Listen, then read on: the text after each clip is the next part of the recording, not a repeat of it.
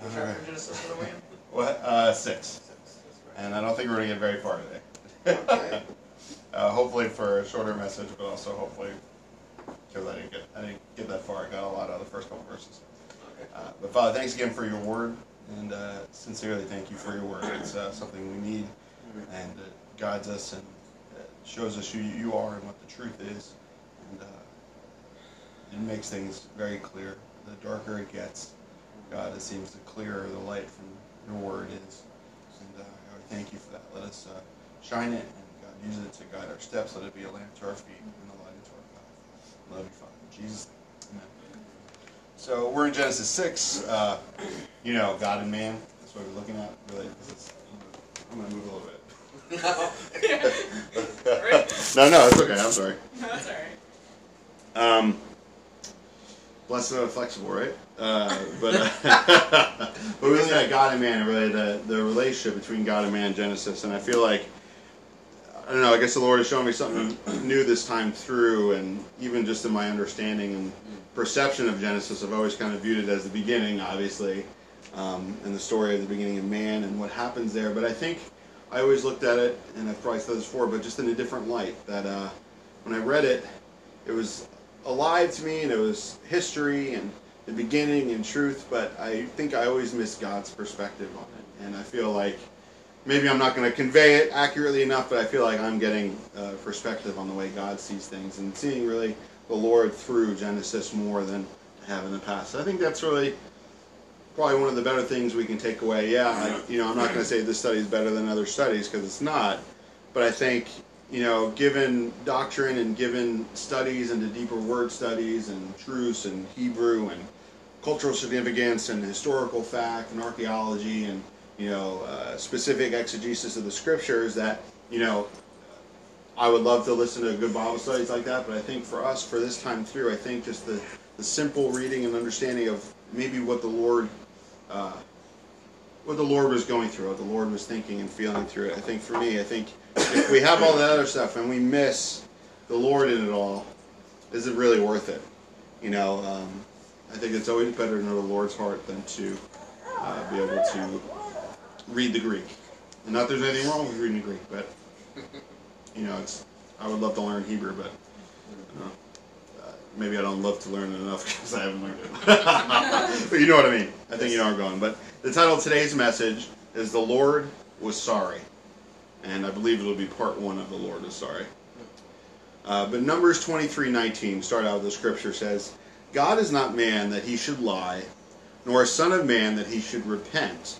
Has he said, and will he not do? Or has he spoken, and will he not make it good?" If you remember, that was Balaam speaking to Balak. God had given him a word, and it wasn't exactly what Balak wanted to hear. And I think sometimes when God has stuff for us to say, it's not always what we want to hear. And along with that, along those lines of hearing things sometimes we don't want to hear and being told things we don't want to be told, is what does it mean to be sorry? If you're sorry for something, and I can say right now, I'm sorry. I typed the word sorry into Google when studying this, because the music video that was the first result for the word sorry was a sorry pop star. And it was, I won't say their name here because they don't need it. But man, is that really the first result in this day and age, is some pop song? And I think the idea behind it is this phrase from modern society. Maybe you've heard it, "Sorry, not sorry." My wife and I joke about that. There's a friend at work that says, "Sorry, not sorry." It's kind of the way it goes. But sorry, when I finally got to the definition of it from Google, was feeling distress, especially through sympathy with someone else's misfortune. Like, I'm sorry you lost this person, or I'm sorry you're going through this. Sort of sympathy. Filled with compassion for them. Could be a feeling of regret or penitence. Man, I'm sorry, I regret that. And or it could be used as an expression of apology. I'm sorry. And I think I'm sorry is a good form of apology, but I think I'm sorry, would you forgive me, is the best form of apology, because if you're not asking for forgiveness, your motive for being sorry isn't always clear. But it's used as an expression of apology. It's used as a polite request that someone should repeat something that one has failed to hear or understand. I'm sorry? What, sonny? What did you say? I'm sorry, I missed that. It's also being in a poor or pitiful state or condition. Man, that guy's like, maybe you see someone who's homeless or someone who's going through a hard time or something, and you just think, man, they're in a sorry state. Maybe they don't need to be apologetic about anything, but their life is just sorry. It's also unpleasant and regrettable, especially on account of incompetence or behavior. Like, there was something I'm sorry, something that happened at work. I'm sorry for the actions of my I was going to say subpoenas, superiors, it was inferiors, my subordinates, that's it, yeah. I don't have any subordinates, except my children. And if they misbehave today, I'm sorry. And they'll be sorry. But sincerely, we're going to see here today that it says actually, in the King James, says it repented the Lord and grieved him. Or that the Lord was sorry and it grieved him. The word nakam, it means sorry, have compassion, repent, or to even, I think, comfort oneself, which is an interesting way to look at it. And the atzab, it means to hurt, to pain, to grieve, to hurt, pain, to torture, to vex, to fashion, make, form into shape, worship even. But God was actually sorry that he had made man. God, the perfect embodiment of love, the Bible says that God is love, was sorry that he had made us, that he made people.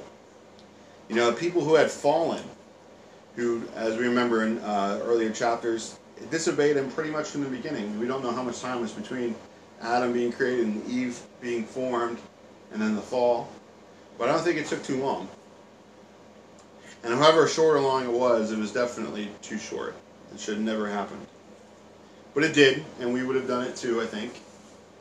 I know, because we continue to do it. But there would be other times, we see in the scriptures when God is sorry that he had made people. The Israelites, when they're wandering in the wilderness, God, I'm just going to wipe them out here. And Moses stands in the gap and says, no, don't, this would be a bad witness, protect the people. And Moses stands in the gap for them. Abraham, for Lot and Sodom and Gomorrah, he's like, hey God, there's 10 righteous, would you save them? He goes, sure, Lot.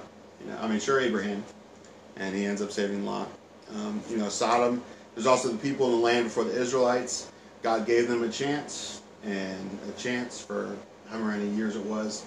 And then when he began to bring Israel in, that's when he judged the people that were in the land. But the only comfort, I think, I'm sorry, I missed a part. God was grieved, that God was sorry, but he was also grieved. That he wasn't just angry that he made man, he was grieved.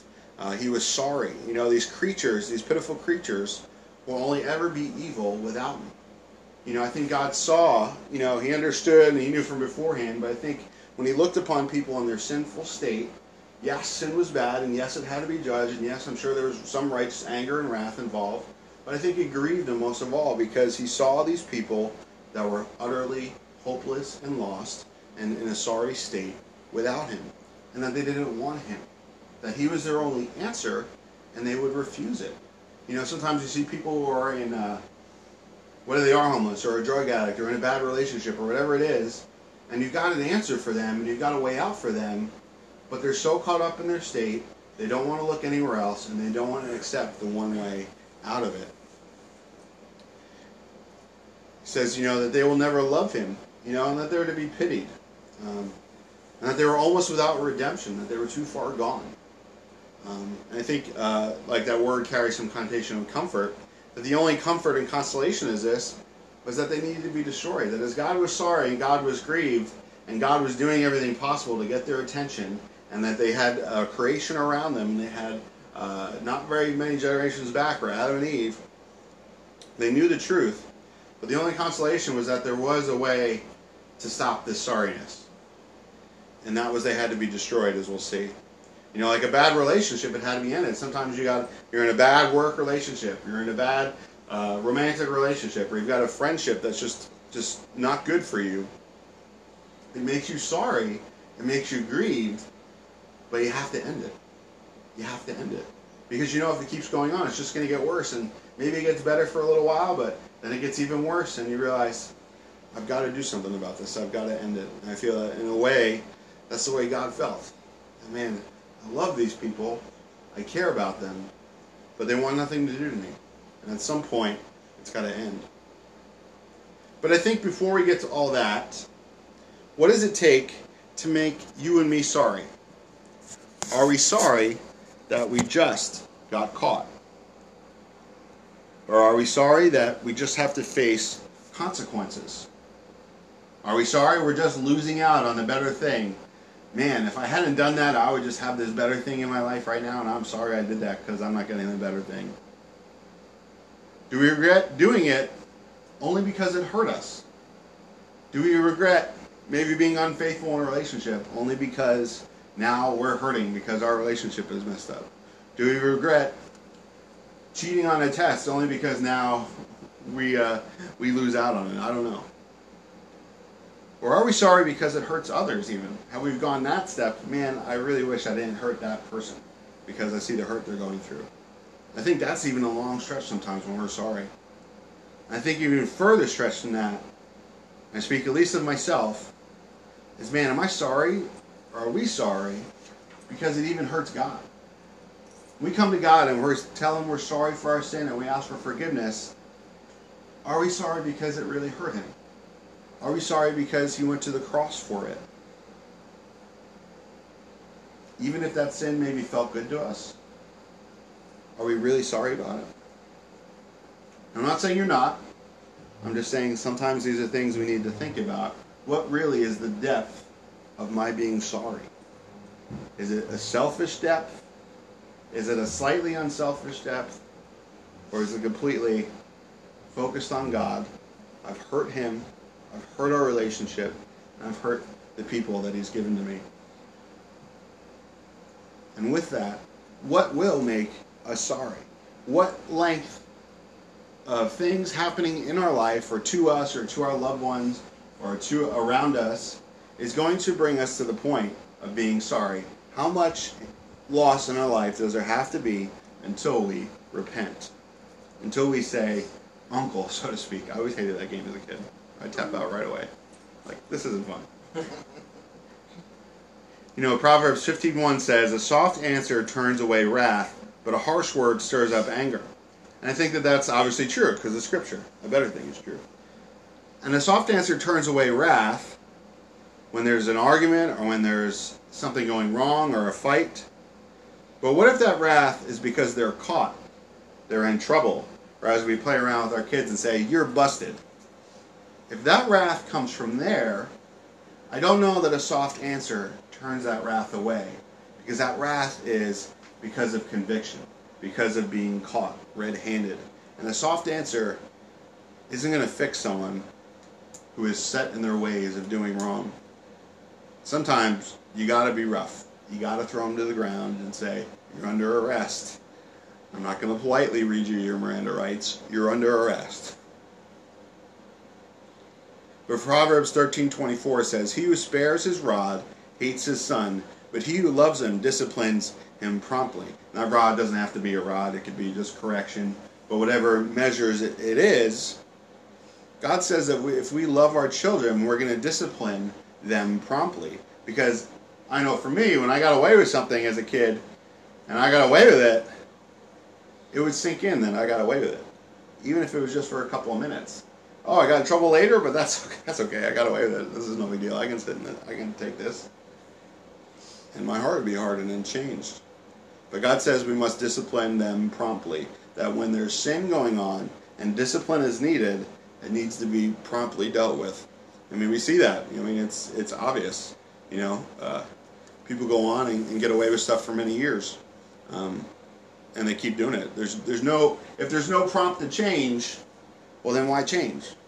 If there's no resistance, well, then why not keep going the way you're going? It's obviously working for you. You're doing what you want, and you're getting what you want. So why stop? James 4:6 says, but God gives more grace. Therefore, he says, God resists the proud, but gives grace to the humble. That when there's a pride in being confronted with our sin or being confronted with a need to be sorry, that God resists that pride. He says, you're in the wrong. I'm not going to bend to that. I'm not going to bow to that. I'm not going to give you a safe space for that. You're wrong. But when God comes to us and there's conviction and we submit to that conviction and we're broken by that conviction, we go, oh God, forgive me. I knew what I was doing and I still did it, but God, that was wrong. I'm sorry. You know, God gives grace there. God wants to give that grace, but he can only give that grace to us sometimes when we're ready to receive it. You know, God is gracious. God was gracious with Pharaoh. Every time he hardened his heart, he gave him more plagues and he saved the worst for last. God was gracious in that. He didn't just start out killing Pharaoh's son. He gave him 10 other opportunities before the situation got that bad. I think God is like that with us, where he'll warn us and keep striving with us and talking with us, and finally he's like, all right, I got to take this away. But I think at any time along that path, and even after the harshest punishment, if we come to him and are ready to change, he's willing to restore. He's willing to give back. Pharaoh died and lost his kingdom because he kept pursuing God and kept trying to defeat God. Pharaoh could have stayed on the throne. God didn't remove his kingdom. Pharaoh removed it from himself by running into the sea after the Israelites. He just couldn't let it go. And I think sometimes in our lives we just can't let it go. We have to have the last word in.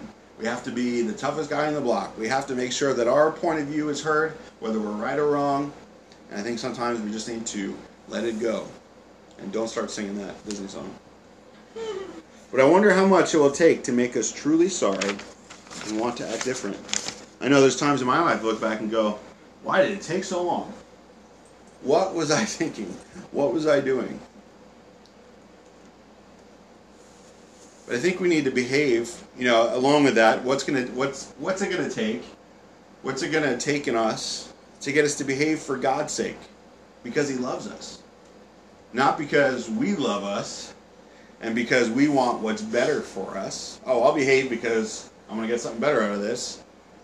And not because getting into trouble is no fun, so I'm going to be a goody two-shoes because at least then I'm not in trouble all the time. Or even just the sense out of duty to what is right. Like, I know this is the right thing to do, I should really do the right thing, and even though I don't want to do the right thing, I'm going to do the right thing. But man, I wonder if we can go farther than that. I wonder if we can go farther than that. You know, because I think how often do we only do what is right when there's a reward? I know I've got a reward in heaven, brother. I know that the person's going to pat me on the back, or I know that it'll be a raise, or I know my boss is watching, or I know whatever. I'll do the right thing because I want a reward. Is that even obedience? I mean, I think technically it is, because it's like a workman who does his wages. He goes to his job because he wants his wages, and there's nothing wrong with that because that's the relationship. I'll pay you if you do this for me, and if you don't do it for me, I can't pay you because that's the job I gave you. I mean, that's kind of a right relationship there. You know, we don't necessarily have to do it out of love. That's what they call work. But when it comes to doing things for God, are we just his servant? Are we just God's employee doing what's right all the time? Are we doing what's right for God because he loves us? Because he is God? And because he's gracious to us? And we don't need anything other than that. We don't need a reward in heaven. When we get there, we throw our crowns back. We say, God, we don't want this reward. We don't need this reward. You're our reward. Thank you for these things. We love you, and we're glad that you love us and think that we should even have these things. But we know who we are, and we know who you are. And we just want to be with you. Are we like John, laying our head on Jesus' chest, saying, God, I just want to be next to you? Are we like Judas saying, why can't you sell that for more? You know, I've got my hand in the jar here. But with that intro, and man, I can't tell you, I just was very convicted by this message last night. And it doesn't mean I'm going to change, but I hope it does. Let's go on and read the first 3 verses here together. Genesis 6, verse 1 says, Now it came to pass, when men began to multiply on the face of the earth, and daughters were born to them, that the sons of God saw the daughters of men, that they were beautiful.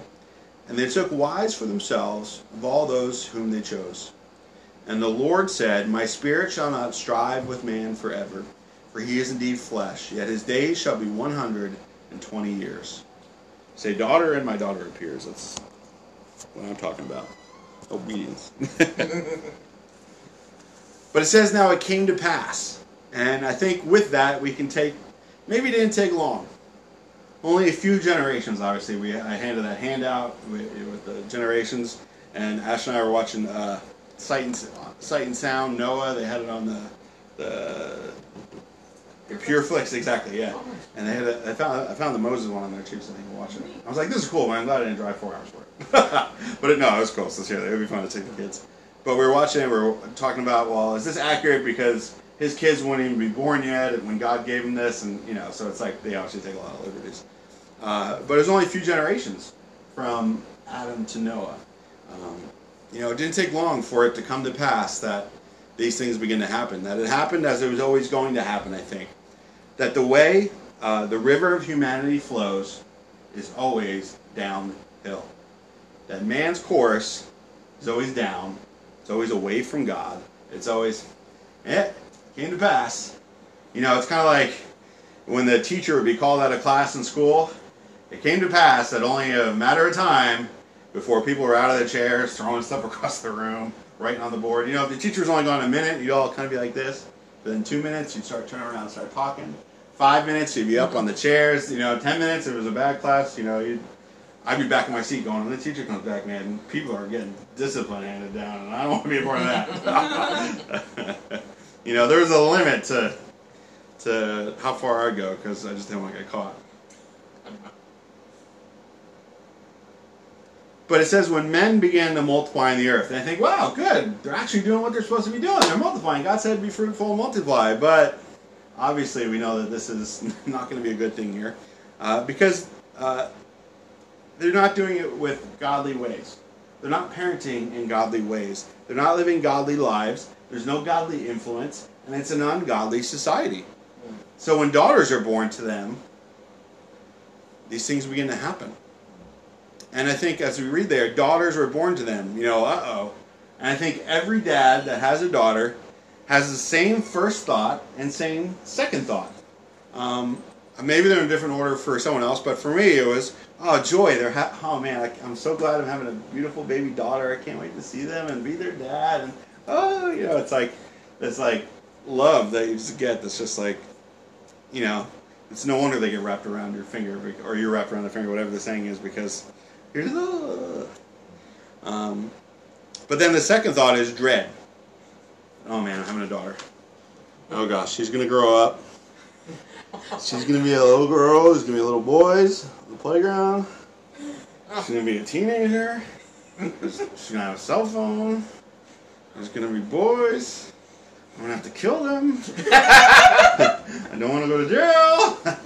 How can I hide? No. I think that at some point, me even joking about that becomes premeditation. I don't know that. But sincerely, you go, oh man, I know what I'm like. I know what I was like growing up.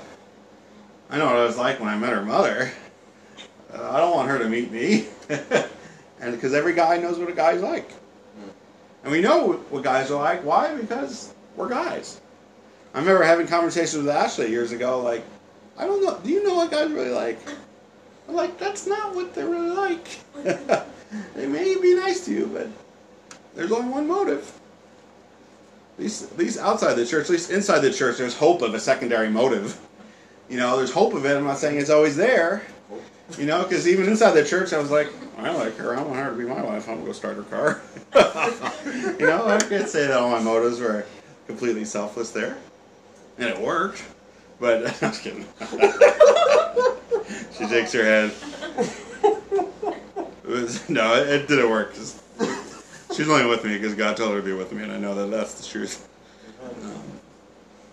But again, I don't think the ladies understand. But I think, on another sense, the times are getting more wicked, and the women are getting just as bad as the men. You read the news, and you see that there's like accusations of rape and things by women. I'm like, how does that even work?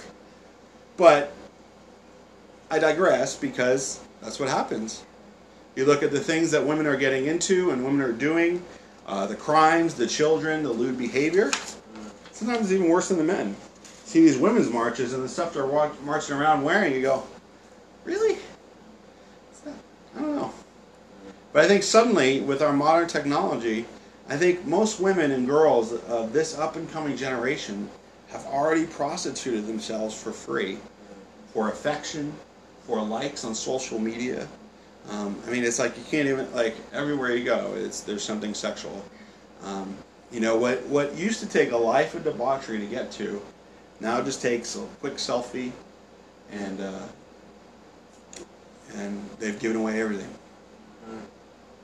And I read online the other day, and I don't know if it was a joke or not, but it said it was like a tip. You know, watermark your nudes so that you'll know who leaked them.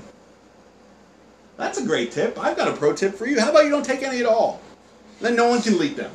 It'll never leak because there's no water in a bucket to go anywhere. Just don't put it anywhere. But sure, I mean,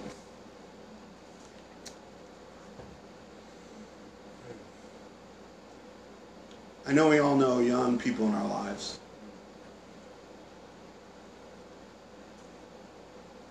And it's tragic. You know, I remember being 16 in high school and pursuing relationships and thinking I was the man and a man and because whatever. And man, you know, like, it doesn't take any effort to get that far anymore. And in fact, they go farther because they're told that it's okay. And they're just being destroyed. And they're going to be sorry one day. But back to directly the study, I think that this is where we really need to slow down and read what the Bible is saying here, because it says it quick, and it reveals some deep things of old, and then it kind of carries on, like, I'm going to reveal this to you, but then we're going to carry on like none of it ever happened. Until later, you read later in Scripture, it comes back up. But I think when the Bible is silent on things, obviously we need to take note. I think Chuck Smith used to say that when it's silent on things, that we're going to be silent. But I think we also need to take note about those things it's silent on and say, okay, well, we'll be silent on it. But also, when the Bible reveals things that seem strange, I think we also need to take note. Sometimes we read the strange things about it, we kind of go, it's kind of like we hit like, I don't know, we're buffering a little bit, or we hit like bumps in the road, and we're kind of like, oh, that was strange. And, you know, I think sometimes when God lets it hit us like that, we need to slow down and go, wait a minute, what was that? Did I just run over something? You know, is there something wrong with my router? You know, do I need to see what's going on here? Just to kind of get a quick look and understand, that way we have a better understanding as things go. And I think sometimes we don't do that, and then we get that bump in the road later on when we're not reading the Scripture and we don't know what's going on there, when if we just paid attention when we had the bump in the road in the Scripture, we'd know what all that noise was. But I think that God knows that we can't handle everything yet. I mean, obviously, look at what we do with the little we do know. How we can't even handle that. Like Jesus is like, I can't even tell you earthly stories. How can I tell you heavenly stuff? He's telling the parables. But Romans 16:19 says, for your obedience has become made known to all. Therefore, I am glad on your behalf, but I want you to be wise in what is good and simple concerning evil. And we're going to read things here that are evil. And we need to be wise in the good things, but simple concerning evil. I think we need to understand that there's evil. We need to have a simple understanding that these evil things do occur and that they are out there, but we're not to pursue it any further than that. Because the further we start pursuing evil, we just get sorry that we saw it. I don't know if you're like, I remember seeing these movies in high school that were on VHS, and now you can probably Google it and get it in 2 seconds, but it was like all about people dying and these weird things, and it was like this weird thing that people would watch. And you watch it and you go, I mean, I'm sorry I watched that. I really didn't even know that. I mean, you think about like policemen or firefighters or doctors and some of the weird injuries and stuff they see, like, you know, there's a reason why they have stuff to deal with, because they see horrible stuff all the time. And yeah, we just don't need to understand it in detail. I think that's why it goes into it a little bit, to say, hey, this is what happens, this is a real thing, but you don't need to know more than that, because it's just going to mess you up. You're going to wake up with nightmares, and you're not going to want to, you know, you're just going to have to carry around something you don't want to carry around. But let's read verse 2 again. It says that the sons of God saw the daughters of men, that they were beautiful, and they took wives for themselves of all whom they chose. You know, the sons of God, that's a term for angels, and I understand there's a debate around this, because honestly I believe people can't handle what these verses are saying, And so they try and simplify it and make sons of God into a term about just Adam's kids. But it would have said man. The Bible is very clear saying man, man, man, sons of man, sons of sons of sons. But as we read through the scripture, we see sons of God always referring to angels being the sons of God. And they're not literally sons of God, but it's just a term that's used, because they're a spiritual being. And as we read through scripture, we see that some angels are indeed weird looking. We read in Revelation, Ezekiel, and Daniel, we see they have wings and eyes, and they go wherever they go one direction, they come back another. They have, multiple wings, multiple faces that kind of look like certain things. And I think these are like the spiritual beings or creatures that, obviously God makes things on earth, and it's a picture of things in heaven. So we have creatures on earth that look kind of weird. Like, I saw this video the other day of like a giant beetle on someone's hand, and I'm like, what are you doing? That's a monster. You need an axe to kill it. Like, that exoskeleton is like 1/4-inch steel. I don't know, but like, ugh. I had to turn it off because I don't want to carry it around with me. But I think the same thing is spiritual realm, that there are spiritual creatures in heaven that you look and go, I don't know what that is. It's got 4 faces. One looks like an ox. John's talking in Revelation. You read it. But there are the other angels that I believe look like people, or at least like can kind of make themselves look like people, or if you don't look too closely, you're not going to notice. And I think it's very clear. Hebrews 13:2 says, "Be not forgetful to entertain strangers." And I don't think that means strange people. It just means people we don't know, because it says, "For thereby some have entertained angels unaware." If we look at the Bible, we see Abram. He sees 3 men coming to him. One ends up being the Lord, and 2 end up being his angels. And they have a meal together, and they tell that they're going to have a son. And they go down to Sodom and Gomorrah, and then we don't see the Lord anymore. We just see the angels go into Sodom and Gomorrah. And the people want to molest them. And they have to go into Lot's house and strike them blind. But they weren't like, hey, what are these things? What are those wings? They thought they were men. We see that throughout the Bible when angels appear to people. They're not like, when they look weird, they kind of write down that they look weird. But other than that, they just say an angel appeared and just kind of knew it. It's a person, but they're an angel. We're made a little lower than the angels. I apologize to my mom, but there's no baby angels. She's got like this thing with angels and little cherubs and little idols all around her house. I mess with her. It's like this Roman idea of a baby angel, and I think it's like Cupid, and then there's other Roman mythology that ties into it. But there's no baby angels. There's no little chubby little babies. Like Alicia is not floating around, in heaven with. No, that's not an angel. They're powerful. They're warriors. But as far as what's seen in Scripture, I believe that all angels are male in form. Maybe when I get to heaven, I'll see that there's others. I don't even know. But all that I see in Scripture are male angels. You never see it's Gabriel, Michael, Lucifer. They're all male angels. And it says there's no marriage in heaven. In the resurrection, in Matthew 22, there's no human marriage. But obviously, these guys are doing something a little errant here. And I think about it this way. What does God do in the story of Jesus? God impregnates a human woman, but in a holy way, to bring about the Son of God and the Son of Man through her. It's not in this perverse way. It just says the Holy Spirit overpowered her and she became pregnant. But what do these fallen angels want to do? They want to impregnate human women in an unholy way. And what do we see here? We see angels taking wives. Something they weren't supposed to do. This is where it gets weird and why we're spending a little time on it. But then just because I think we gloss over it and we need to actually think about what is the Bible actually saying here. We see these angels getting married, and I think I don't know that they, like you were talking about, I don't think they had anyone make them a cake or 450 cupcakes. I don't know if they had a wedding ceremony. But in a sense, there was carnal knowledge of women. They were living amongst people. And really, in the Old Testament, it was like when you went in and knew your wife carnally, you were married. That was it. And we miss that these days. We think you can just do that with anyone. Now, there's no connection, but that's not true. We see these angels interacting with people, perhaps making it clear that they were angels, maybe showing off their powers, disappearing and appearing or whatever, or maybe not.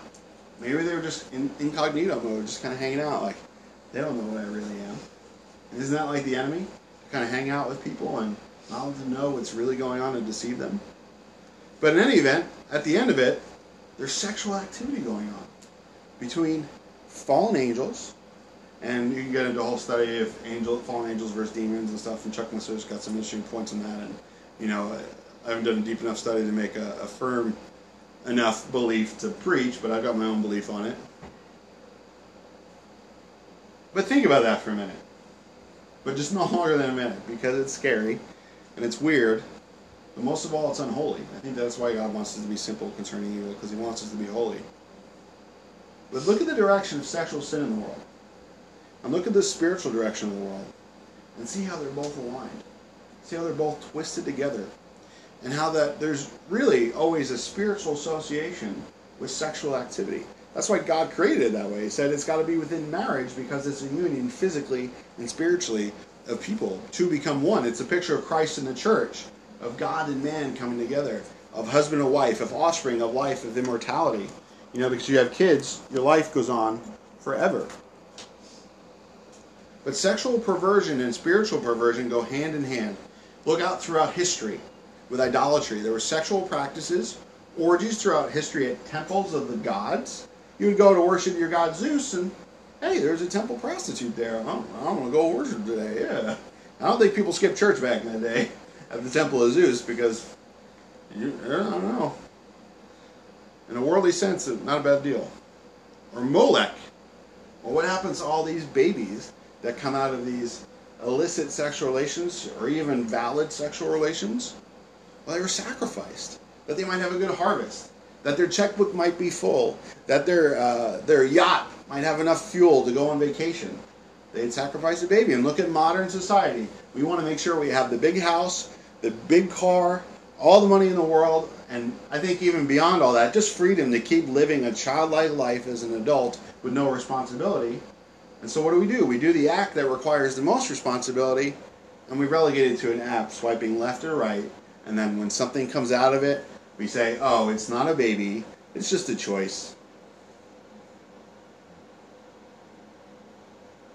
Sexual practice and satanic worship is when anything goes. The world says spiritually, you have no moral accountability, so sexually, you can do whatever you want. And when you get stuck doing sexually whatever you want in that path, you're going to want a spiritual doctrine that tells you that it's okay because you're so trapped and so caught up in it. It's a double vicious cycle. One feeds the other. And is it any wonder that modern society is so completely messed up and far gone? And I hate to say it, guys, but I think it's going to get even darker before the rapture and even quicker than it has in the past 10 years. We talk about from the time we went to high school to now, it wasn't that long ago. Just almost a couple of decades, and wow, that makes me feel old. But the things that have happened since then, the way kids feel they are. I was at a work meeting at a client, and it was like between meetings, and one of the clients was talking about their child and how she's at college and like redefining herself and changed her name, and I kind of joked like, that's why my kids aren't going to college. And I didn't know what the setting was like. I didn't really know this person.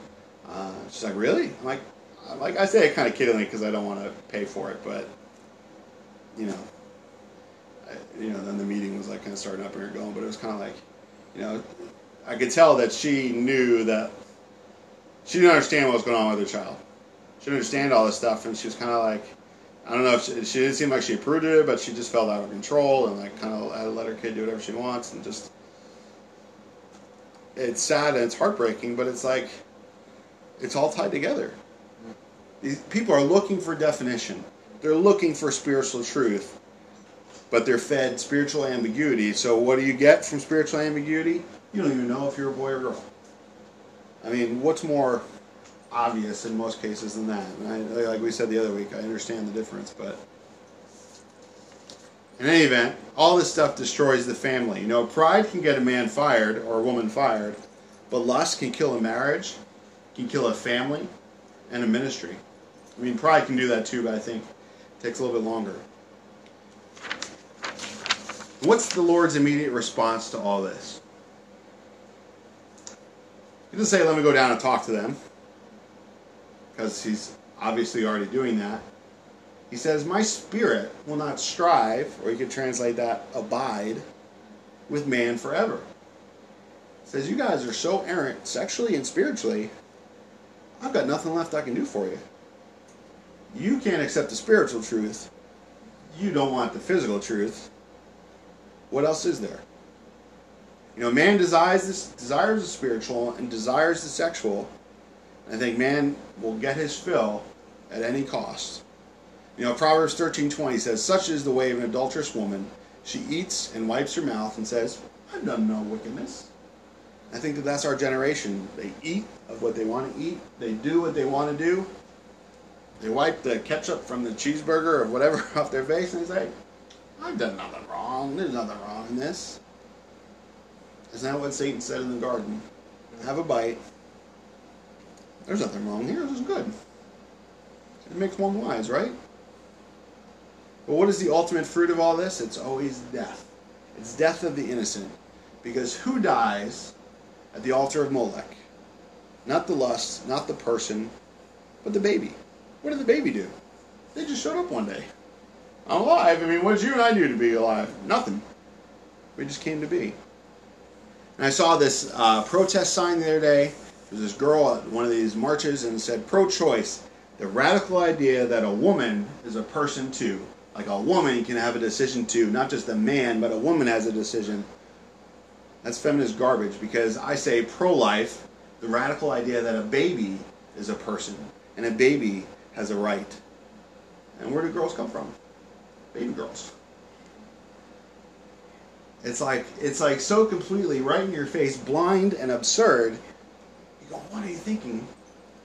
Because they're not thinking. Because they're blinded. They're sexually caught up. They're spiritually twisted. And they can't see. They can't see. And that's why they're angry. Because they don't know they can't see.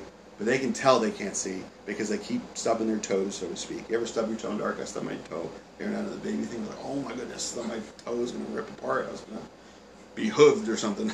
That's why they're angry. Because they're hurting. And they're told that that hurt isn't hurt. And when you're told that your hurt isn't hurt, don't you get angry?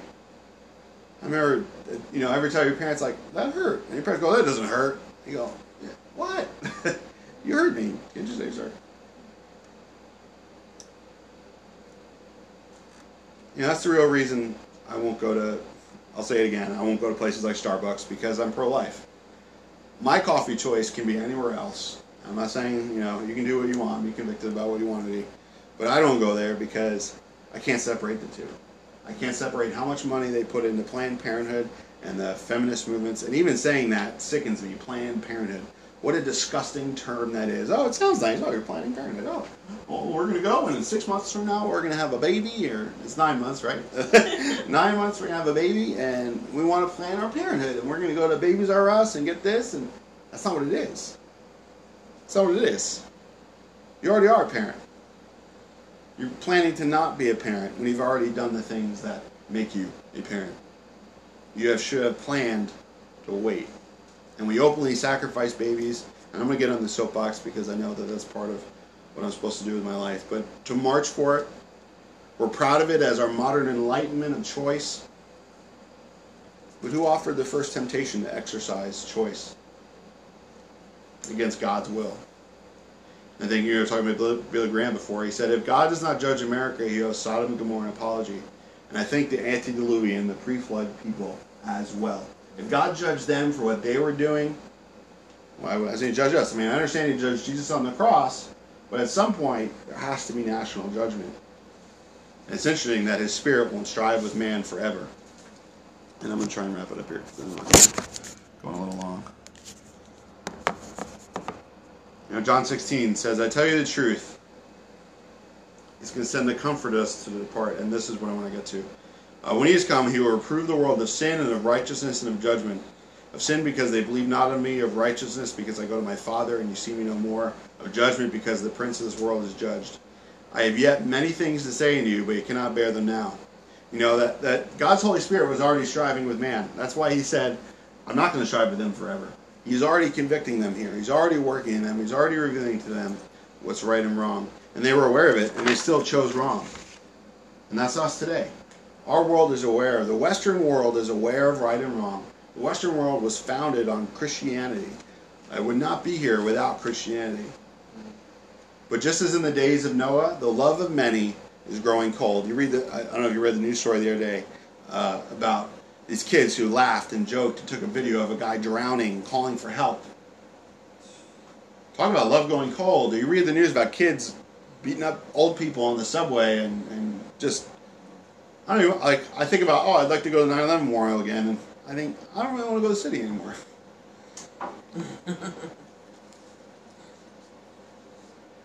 But the Holy Spirit stops striving with man during the rapture when he removes the church, right? The church is a major instrument of God striving with man. Obviously, he does the work personally. God personally works in everyone's life, convicting the sin of judgment and righteousness. But then he brings us along as sort of the second wave. In our personal relationships, or maybe in our personal ministries. But then the church follows up and equips our personal ministries and also is, I believe, a sign of national judgment, a national institute to say, this is what's right and this is what's wrong. But look at the church today. It doesn't do any of that.